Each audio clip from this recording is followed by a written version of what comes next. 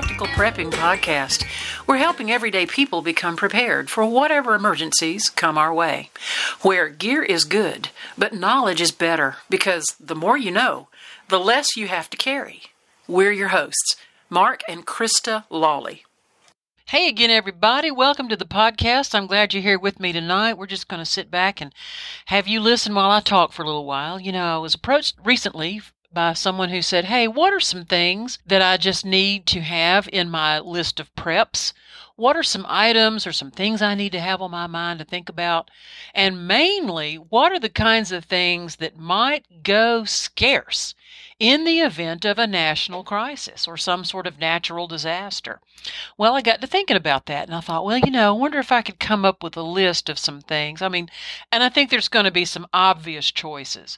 But I think for a lot of our newer ones, or some of the ones that have been out of the practice of prepping for a while and they're trying to get back into it, maybe something on this list is something that you need to think about. Maybe you've forgotten it or just need to re-up on some things. So I'm going to jump right in here, and these are in no particular order of importance. This is just a list that I sat down, that I wrote, and I'll just elaborate. So we'll just start right off. Some of the top things that will become scarcer once a national disaster takes place. Of course, first of all, I'm hoping that doesn't happen. But in the event that it does, these are going to be the things you need to think about. Firearms and everything having to do with firearms. The ammunition, the kits to keep them clean, and the proper training for firearms.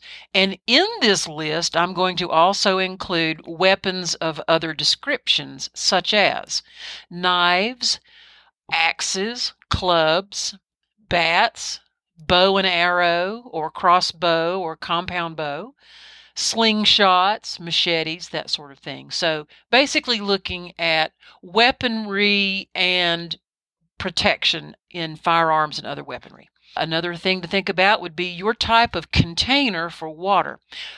Recently, Mark and I talked about water storage, and a mistake that can be made is sometimes the use or the reuse of an old milk container or some sort of a cheap gallon jug, and that plastic is not designed to last long term.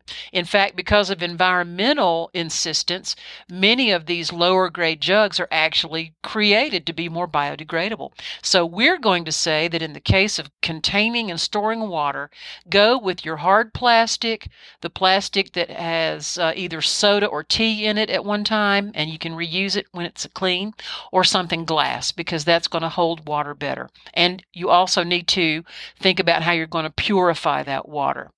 Something else to think about, there's several of you that have infants, newborns, or very, very young babies. So you're going to think about formula and diapers, ointments, medications for babies. Those kinds of things can become very scarce, and when you need them, you need them. Something else would be over-the-counter medications.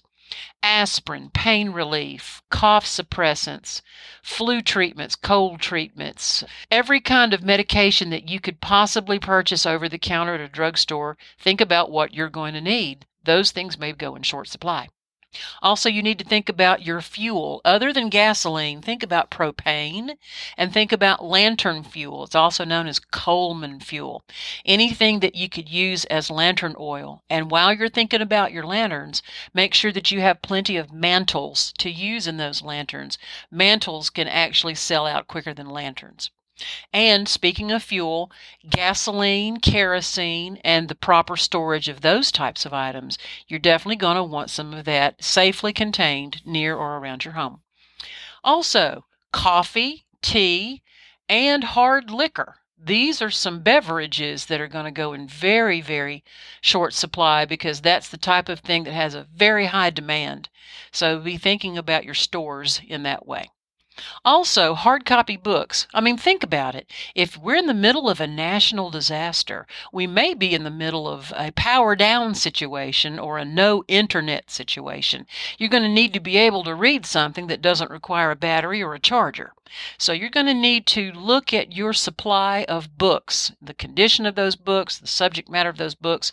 You and the people you love are going to be reading some books. And while you're thinking about books, also think about keeping a journal.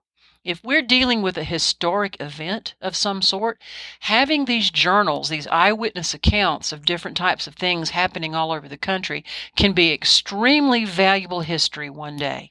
Who knows? The words you write down may wind up published somewhere.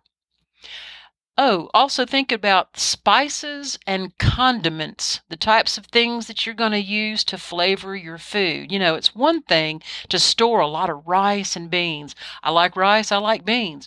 But if I don't have any salt, garlic, pepper, onion salt, or mustards and ketchups and things like that, my food's not going to taste very good, and I guarantee you yours won't either. So think about some of your spices and condiments to flavor your food. If we're in a national disaster situation, we may be grid down for a while. So how are we going to entertain ourselves if we've got no power, no internet? We may need to return to things like board games, puzzles, sets of cards, dice, poker chips, that types of thing where you can have game night. And it's a game night that's like an old school game night. Believe it or not, that kind of thing is very good for mental health. If nothing else, a great distractor against whatever issues you're facing in a disaster. Bicycles. Good old-fashioned bicycles and tricycles. These are the types of things that people want to hop on a bike and be able to ride around. Well, think about it. If you don't have one, you might want to get one. Fishing supplies. Anything that you can possibly think of that will help you catch a fish. Rods, reels, fishing line, lures, bait, all the types of things that are required for fishing. If you're near a well-stocked lake or a pond, that very well could be a food supply for you. So definitely look into your fishing supplies. A good old-fashioned Bible, whatever translation you like. I think having the Bible along with some of your other books is going to be an extremely valuable, if not the most valuable book you can have by your side. Read that Bible, take those words to heart, memorize that scripture, pray, read your Bible.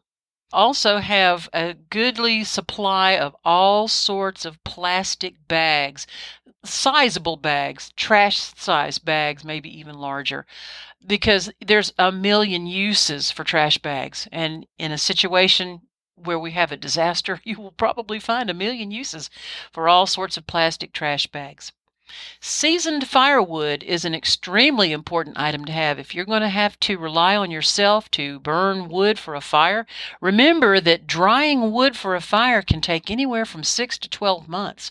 So you need to start thinking about stocking your firewood yesterday, so to speak. Get that firewood chopped, get it in the dry, keep it covered, and let it season, because that's the type of thing that is going to sell out at the hardware stores that offer it, so you may have to have your own supply. Also, make sure that you've got some good working kitchen tools, your can openers, your cookware, and particularly cast iron cookware. You may be cooking on a grill or an outdoor camp stove, and cast iron is really going to be the long-term way to go. It's the best bang for the buck, and make sure that you've got a good selection of can openers. Don't rely on just one. You do that, and then when that one breaks, well, then what have you got? So you're going to need to stock up on a few things. Can openers, utensils, forks. You can even purchase metal plates and dinnerware like that. So if you were where you had to travel or that kind of thing, you can have plates that don't break. And speaking of preparing meals, another item to keep in stock would be a grill, a cook stove, camp stove, some type of a way to be able to prepare food. If you don't have access to any kind of gas cooking or electric cooking, you may have to be doing some outdoor grilling. And so make sure that you've got a good working grill or a camp stove that's at your disposal. Now, turning a page, we're going to look at hygiene. Personal hygiene, soaps, body wash, shampoo, shaving cream, feminine products, toilet paper, and anything for skin care, which would be including also any type of an SPF sunscreen, sunblock, the types of things that you need, to take care of your body. You're going to want to stock up on any kind of personal hygiene products that you or anyone in your household is going to need. While you're thinking about that, also think about dental health.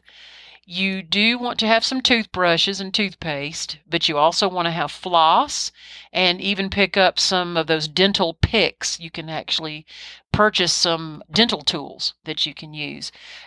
Dental health is going to be an extremely important area if you're going to be in a grid down situation for, say, a couple of years or more. So you want to take really good care of your teeth. Also, clothing, seasonal clothing, particularly in the winter months. Remember to clothe yourself in layers. Think about your thermal underwear stock and also any footwear, socks, things like that, and any types of ways to hand wash these items. There are washboards and there are tubs with plunger type cylinders that people use to actually do manual powered washing, and of course good old-fashioned clothesline drying. You want to take care of the clothes that you have. Let's think about your pets for a moment. If you've got dogs, cats, llamas, horses, pigs, chickens, whatever you've got that's an animal that you take care of, you're going to need to think about their needs in a national disaster situation. If they require a certain amount of feed and a certain amount of care, you're going to need to prep for your pets. You have to, because they're depending on you every single day. So definitely look at your pet food and pet care preps. Make certain that they are up to speed as well. Thinking about your own personal nutrition, beyond the canned food and the bagged rice and beans, think about your vitamins, any of the herbal supplements, any of the over-the-counter probiotics and prebiotics that are very important as well, mineral supplements, that sort of thing. Make sure that your nutrition is well supplemented. Keep that going. Be on good supplements now and stay on good supplements later. Sanitation is going to be a huge subject in a grid down or a disaster situation. You may want to see what there is in the way of compostable or portable toilets, other types of toilet seats that can actually be crafted out of some plastic chairs. There's a lot of information online about grid down situations for the sanitation.